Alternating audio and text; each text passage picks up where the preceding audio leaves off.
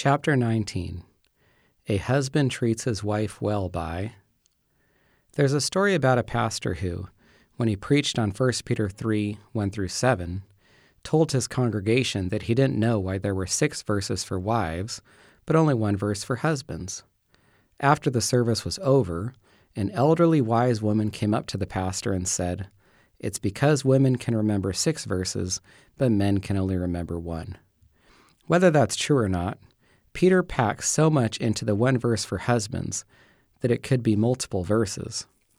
Husbands, likewise, dwell with your wives with understanding, giving honor to the wife as to the weaker vessel, and as being heirs together of the grace of life, that your prayers may not be hindered." 1 Peter 3:7. In verses 1-6, Peter instructed wives to submit to their husbands, and then in verse 7, he taught husbands how to treat their wives to ensure they didn't abuse the authority entrusted to them by God. The first 6 verses describe a godly wife, and then verse 7 correspondingly describes how a godly husband treats his wife. Learning about her. Let's begin with a look at the New Testament Greek words Peter chose when he admonished husbands about their conduct. Earlier, we learned about the different Greek words for love, and there are also different Greek words that translate to know or knowing. Epistemi means to put one's attention on or to fix one's thoughts on.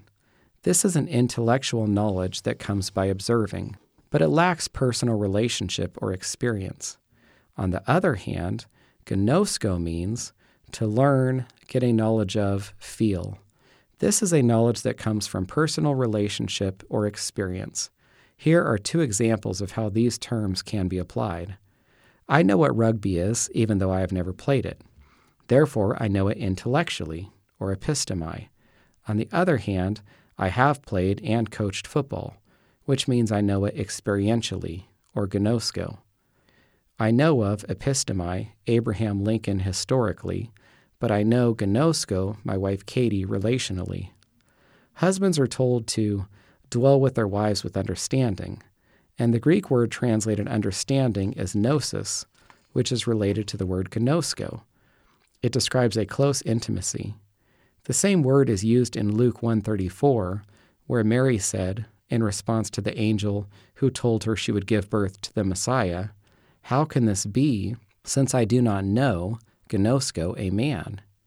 Peter commands husbands to develop an intimate knowledge or understanding of their wives that comes through personal relationship or experience. We talked earlier about a wife learning about her husband, what his needs and strengths are to be a comparable helper to him, what he finds respectful and disrespectful. Similarly, husbands need to get to know their wives and learn about and understand them. Do wives want husbands who make a priority of learning about and understanding them? Definitely. Wives feel loved by being understood. A lot of wives wish their husbands knew as much about them as they know about sports, cars, television shows, friends, food, music, video games, you name it. Now, what exactly are husbands supposed to know about their wives? Everything that is important to them. If it's important to the wife, it is vital that the husband know about it. This means knowing what she likes and doesn't like, enjoys and doesn't enjoy, desires and despises. A husband ought to know as much as he can about the woman who will be at his side for the rest of his life, respecting him and understanding her. In chapter 12, we learned about God's command for wives to respect their husbands. Then in chapter 14, we looked at the importance of obeying the Bible versus obeying the world. Because we live in a fallen, sinful world, we can fully expect culture to contradict the Bible. So if God commands wives to respect their husbands, what is the world going to do? It's going to try to convince wives to disrespect their husbands. How does today's culture do this? One way is by making men look like they're not worthy of respect. Whether it's commercials, shows, movies, music, books, or general counsel from ungodly women, men are consistently made to look bumbling and foolish. Husbands are presented as incompetent and inept, to the point a wife has no choice but to take matters into her own hands. There's no way she can trust her husband to lead or do what needs to get done. Consequently, Christian wives need to realize that when they choose to disrespect their husbands, they're supporting society's agenda instead of obeying God. Similarly, if God commands husbands to learn about and understand their wives, what is the world going to do? It's going to try to convince men that it's impossible to do so. You can't understand women. Again, think of what we frequently see in the media. Women are shown to be complicated or confusing, so there's no reason even bothering trying to understand them. Christian husbands must realize that when they act as though they can't understand their wives, they're supporting society's agenda instead of obeying God. Living with her according to knowledge. In 1 Peter 3:7, the word dwell, most Bible versions say live, communicates being together physically, but it means more than just occupying the same house. Sadly, some marriages look like little more than two roommates, and the spousal relationship is little more than a business partnership. Peter puts the responsibility on husbands to prevent this from happening. A man must make his wife his true companion in all that life offers. God didn't design for a marriage to be two people living independently of each other, spending most of their time doing their own thing. Let's connect the dots. Together, the words understanding and dwell command husbands to develop knowledge of their wives and then live with them according to that knowledge. What good would it do if a husband learned about his wife but didn't apply that knowledge to his daily life with her? To put it simply, a husband should understand what makes his wife feel loved and seek to love her that way. He should know how she wants to be treated and strive to care for her that way. Dwelling with our wives in an understanding way also means dealing tenderly with them. We don't treat them the same way we do our male friends. This is especially applicable regarding our wives' weaknesses. Katie has given me permission to share here the ways she appreciates me gently addressing two of her struggles based on the knowledge I have of her. First, Katie is a visionary, creative woman with many plans and thoughts. She likes to think months, years, or even decades in advance. On the other hand, I generally have one focus each week: making sure Sunday goes well. I count time by the number of days until the sermon must be completed. When Sunday is over, the countdown begins again. I rarely think 8 days ahead, much less 8 months or 8 years. As a result, Katie appreciates me listening to her ideas, no matter how far they look into the future, and regardless of whether there is much chance they will ever come to fruition. Second, most strengths have a corresponding weakness. So even though Katie has many plans, she also has trouble finishing things she starts. Some of her favorite words to say to herself come from Ecclesiastes 7:9. The end of a thing is better than its beginning. In other words, finishing is better than starting. Because Katie knows this about herself, she has asked me to do 2 things for her: encourage her to finish whatever she starts, and discourage her from beginning new projects until previous ones are completed. These are simple yet important ways Katie wants me to dwell with her with understanding. Each wife is different, which means each husband must learn how his wife wants him to dwell with her in an understanding way. Valuing her femininity. Next, Peter urges husbands to give honor to the wife, and the Greek word translated honor is timē, which means a valuing by which the price is fixed. 8 times in Scripture, the Greek word timē is translated as price, because it refers to the value of something. Here are 2 examples of its use. The chief priest took the silver pieces and said, "It is not lawful to put them into the treasury, because they are the price, timē, of blood." Matthew 27:6. Peter said, "Ananias, why has Satan filled your heart to lie to the Holy Spirit and keep back part of the price, timē, of the land for yourself?" Acts 5:3.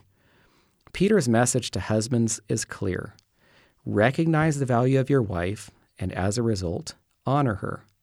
The phrase, to the wife, has an interesting application as well. The Greek word translated wife is gene, occurring 221 times in the New Testament. The word is used twice in 1 Peter 3. Wives, gene, likewise be submissive. In former times, the holy women, gene, verses 1 and 5. But the phrase to the wife is only one word in the Greek text, gene chaos, and this is the only place it appears in Scripture. While gene is a noun, gene chaos is an adjective meaning of or belonging to a woman, feminine. Peter is not commanding husbands to honor their wives simply for the sake of honoring them. Instead, he's urging them to honor their wives for being feminine, that is, being the woman God created her to be. A man should find value in his wife's feminine nature and praise her for it. If we allow Scripture versus the world to define femininity for us, we can develop a good understanding from the passages we covered, such as Proverbs 31, 10 through 31, 1 Peter 2, 9 through 15, and 1 Peter 3, 1 through 6. Completing the picture for us is Titus 2, 3 through 5, which reveals what God expects of feminine women when they are older or young. Older women should be reverent in behavior, not slanderers, not given to much wine, teachers of good things, that they admonish the young women to love their husbands, to love their children, to be discreet, chaste homemakers, good, obedient to their own husbands, that the word of God may not be blasphemed. A wife who lives out these verses is manifesting biblical femininity, which should prompt the husband to see her value and honor her as a result. Sadly, because the secular feminist movement discourages women from being feminine in the way God designed them to be, it destroys their value. Feminists encourage women to move away from what God says gives them honor.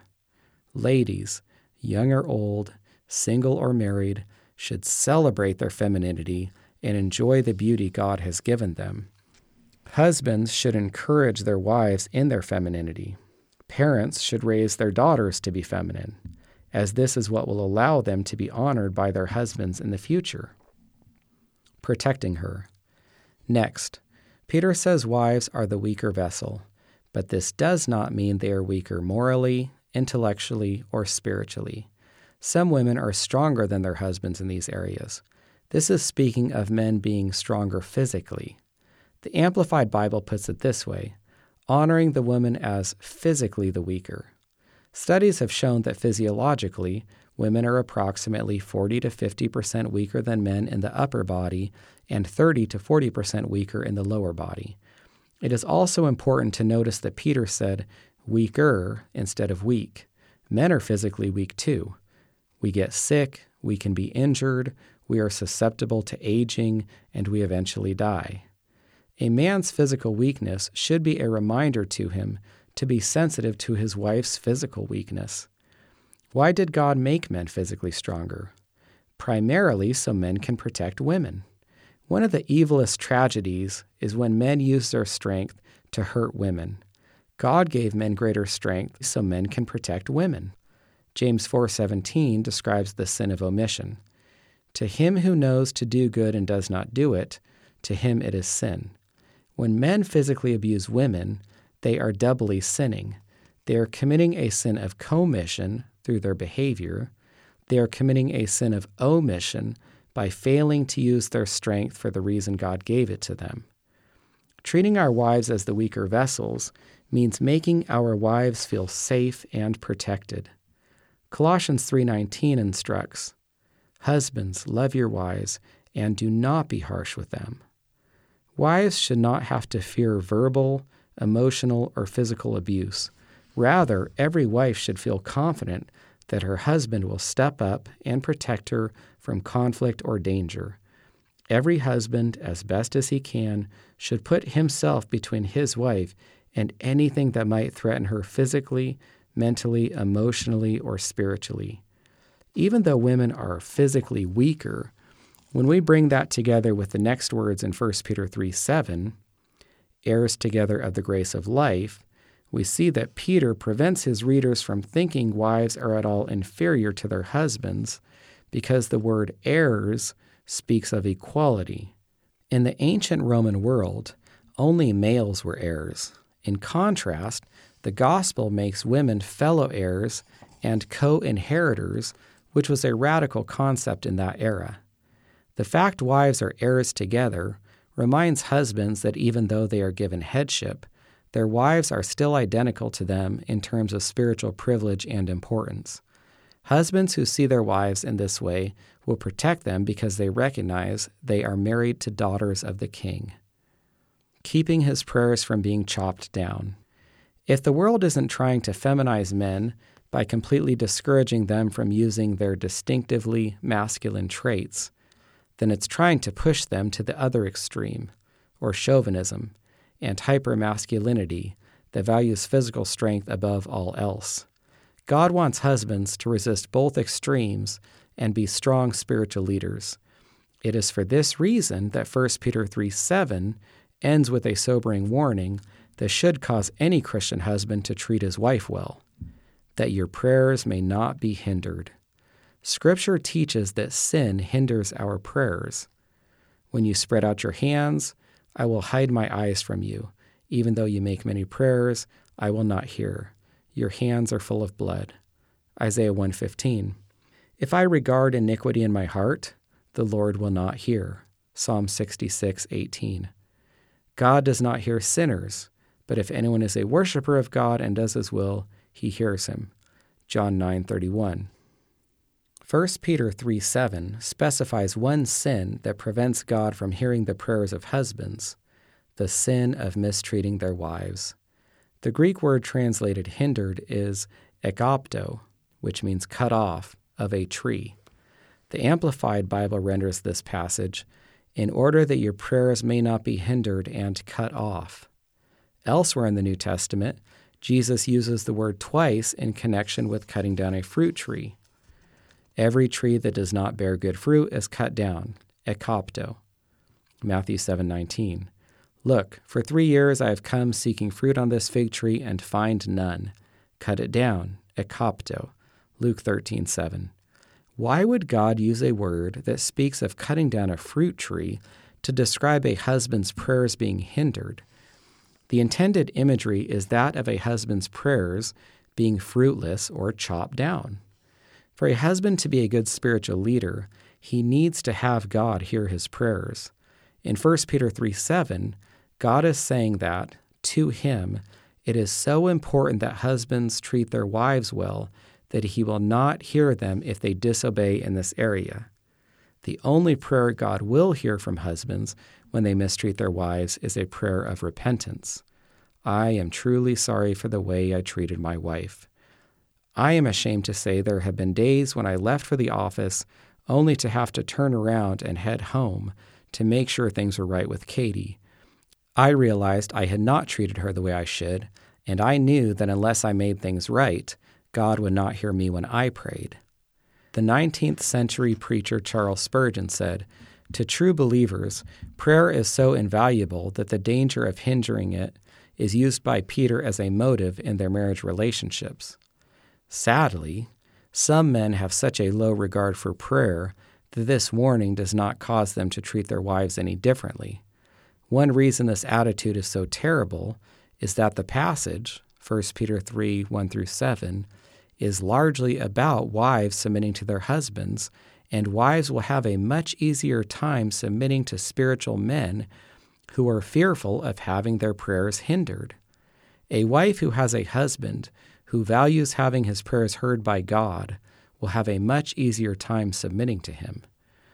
I believe it is safe to say that one of the best motivators for a husband to treat his wife well is to keep his prayers from being chopped down. Treating her well. So far, we have looked at how husbands should treat their wives. Now we will look at 2 examples from Scripture of how husbands should not treat their wives. A husband mistreats his wife when he responds in anger. Jacob married 2 sisters, Rachel and Leah, Genesis 29, 15-28, which in itself was a problem. You may wonder why biblical patriarchs took multiple wives for themselves, but realize that God never condoned this. The Old Testament passages that mention polygamy are descriptive in nature, not prescriptive. This practice of marrying multiple women portrays the sad reality of ancient cultures. Jesus said, "Wisdom is justified by all her children. Luke 7:35. There, justified means declared right. The wisdom of a person's decisions is shown to be right or justified by what's produced from them, the children. The wisdom of polygamy is shown to be foolishness because whenever it took place, it only produced problems. All instances of polygamy in the Bible are characterized by turmoil and strife instead of peace and harmony. That was the case with Jacob's marriages to Rachel and Leah. Rachel was the more beautiful of the two sisters, and Jacob loved her the most. Genesis 29:17-20 and verse 30. Upon seeing Jacob's lack of love for Leah, God opened Leah's womb and gave her a total of 6 sons and at least 1 daughter. Genesis 29:31-35. In that era, being infertile was a great shame for a woman. You can imagine how Rachel felt when she was unable to bear children, but her husband's other wife, who also happened to be her sister, was able to have so many. Genesis 30:1 says, "When Rachel saw that she bore Jacob no children, Rachel envied her sister and said to Jacob, 'Give me children or else I die.'" This account is instructive not only for husbands, but also for wives. Women can learn 2 lessons from Rachel's response to her predicament. First, consider whom Rachel held responsible for her suffering. Her husband. Was it really Jacob's fault that she could not have any children? Clearly not, because he had been able to have children with Leah. Instead of blaming Jacob, Rachel should have taken her problem in prayer to God. A wife reading this could ask herself, when I'm suffering, do I hold my husband responsible? If I am upset, do I get frustrated with those around me? When I am having a bad day, do I make sure my husband or the rest of my family has a bad day too? Second, Rachel's anger stemmed from the fact Leah was the only one having children. Her anger was not motivated by something her husband had done, but by her own sins, jealousy, and discontentment. A wife reading this could ask herself, am I jealous of other women? Do I covet what they have? Am I discontent with my lot in life? Is this planting a root of bitterness in my heart as it did with Rachel? Even so, Jacob had the opportunity to be a loving, sensitive husband. In the spirit of 1 Peter 3:7, he should have asked himself, after all that I've learned about my wife, how can I respond to her so I'm dwelling with her in an understanding way? Part of her femininity is a desire to have children, so she has a reason to be upset. How can I honor her when she's feeling this way? We are heirs together in the grace of life, so how would God have me treat her right now so my prayers will not be hindered? I need to go to her and say, I am so sorry you have not been able to bear any children. This must be difficult. Can we pray together and bring this matter to God? But that wasn't Jacob's response. Instead, according to Genesis 30:2, Jacob's anger was aroused against Rachel, and he said, Am I in the place of God, who has withheld from you the fruit of the womb? Other Bible versions translate this even more strongly. Jacob's anger was kindled, and Jacob's anger burned. Jacob's words were true enough. He was not in control of whether his wife conceived and had children. But we as husbands can be right and wrong at the same time. We can be right in what we say, but wrong because of the way we say it. When wives are upset or emotional, it can be tempting for husbands to get angry in return.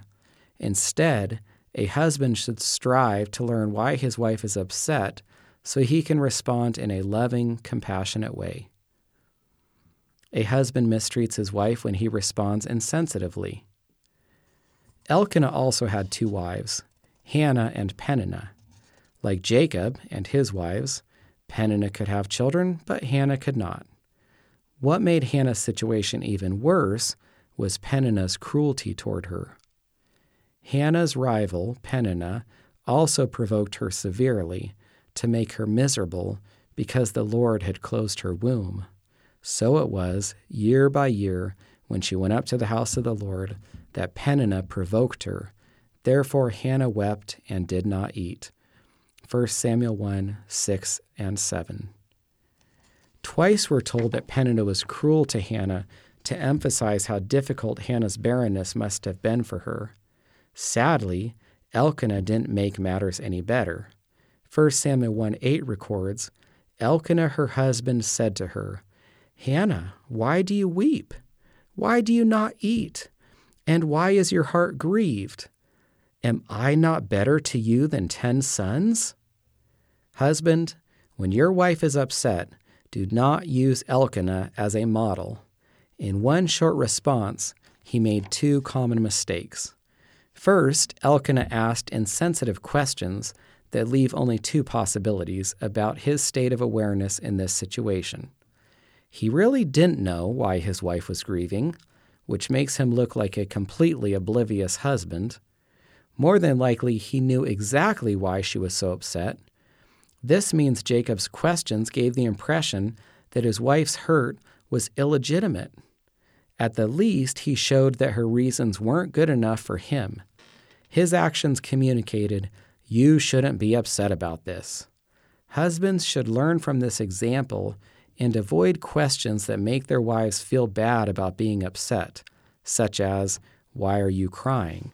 Second, Elkanah made the king of all prideful statements. Is not being married to me better than all the children you could have? He rebuked Hannah for crying and then added, why are you upset about not having any children when you already have me? Today's equivalent would be to tell your wife, aren't you glad you are married to me? You are one lucky lady. Think of all I do for you and you won't be sad. There is a difference and a similarity between Jacob and Elkanah.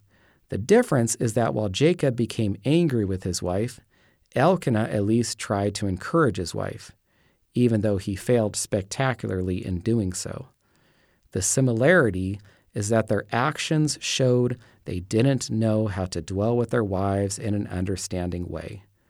Proverbs 25:20 says, like one who takes away a garment in cold weather, and like vinegar on soda, is one who sings songs to a heavy heart. When people are hurt, they don't want someone to come alongside and encourage them with cliches and platitudes. Instead, they want a caring person to listen and be with them. This is known as the ministry of presence. And after talking about what husbands shouldn't do, this helps us to see what husbands should do. How should a husband respond to his wife's hurt? In the years that I've been a pastor, many people have told me, I know someone who is hurting. I want to encourage that person, but I don't know what to say. I frequently tell them they already have the right response to the situation. If you don't know what to say, there's less chance of saying something you shouldn't. If you can't improve on silence, don't. Of all the times I've been with grieving people, I can't think of one instance that someone asked me a difficult question that would have been helped with any kind of profound response. Instead, people simply wanted a listening ear during their grief. We see this illustrated by Job's friends, at least at the beginning of his suffering.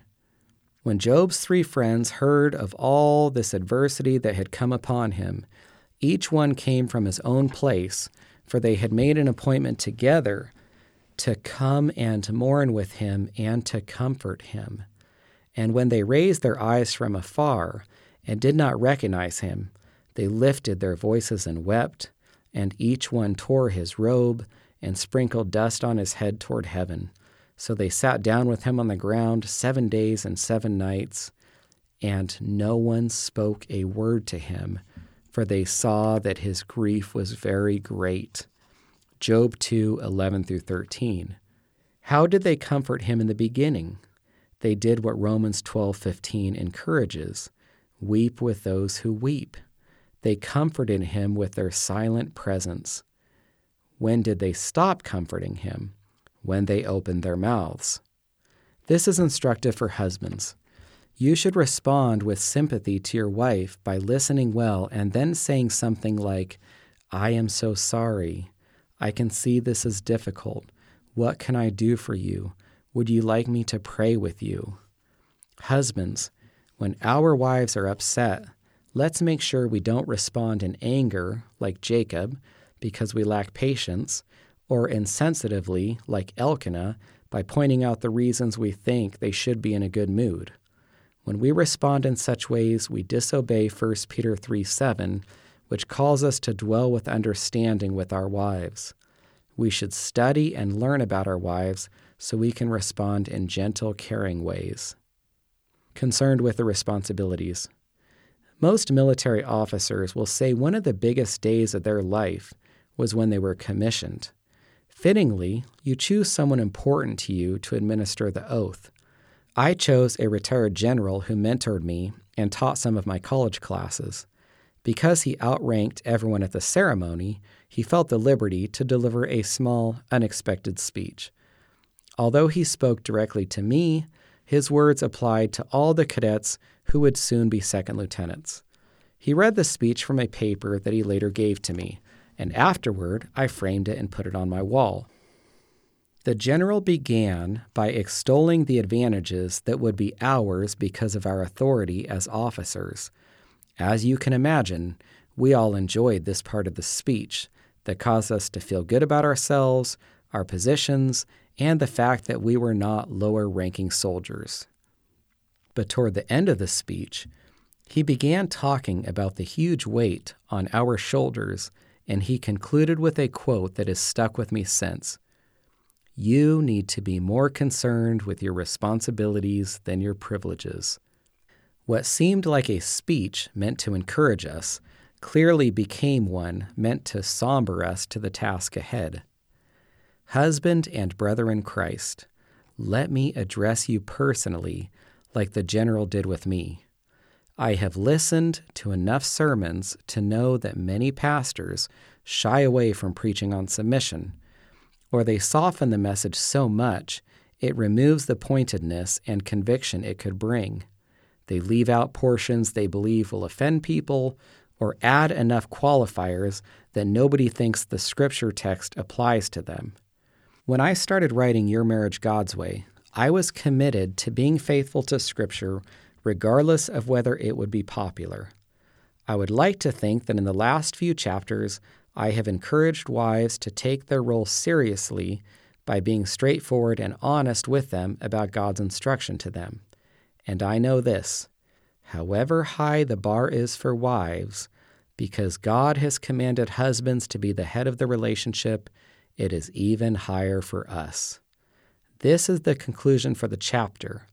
But because this chapter concludes our look at the biblical content directly aimed at husbands, it is also the final part of this book's instructions for husbands.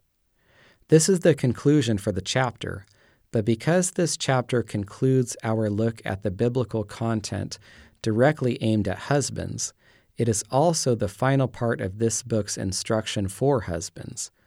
I wish I could speak to you face to face and share just how important it is that we be faithful. It's not to say that you don't know this, but we need to be reminded, myself included. With our role comes authority, but we must be more concerned with our responsibilities. While I could say that I am charging you to take your role seriously, that would mean little. Instead, we must keep in mind that God charges us to take our role seriously. Of all the stewardships in our lives as men, none are more important than that of husband. And it is required in stewards that one be found faithful. 1 Corinthians 4:2. Biblically speaking, the opposite of faithful is treacherous. In the Old Testament, the priests were the spiritual leaders of the nation. Consider this strong rebuke God had for them. The Lord has been witness between you and the wife of your youth, with whom you have dealt treacherously, yet she is your companion and your wife by covenant. But did he not make them one, having a remnant of the Spirit? Therefore take heed to your spirit, and let none deal treacherously with the wife of his youth. Malachi 2:14 and 15. God has made us one with our wives, with his Spirit between us. Let us pursue our wives in such a faithful way, lacking treachery, that God would be pleased with how we are caring for his daughter. In the military, there are many benefits to having competent, disciplined, skilled leaders. It wouldn't be too much to say that there are many similarities with marriage. Little in this world has as much potential to affect positive change for the kingdom of God than spiritually strong, competent, disciplined, skilled leaders who are aware that they will stand before God and give an account. As husbands, let's faithfully love and cherish our wives, not just for their sake, but for the sake of Christ, who gave himself for us. Titus 2:14.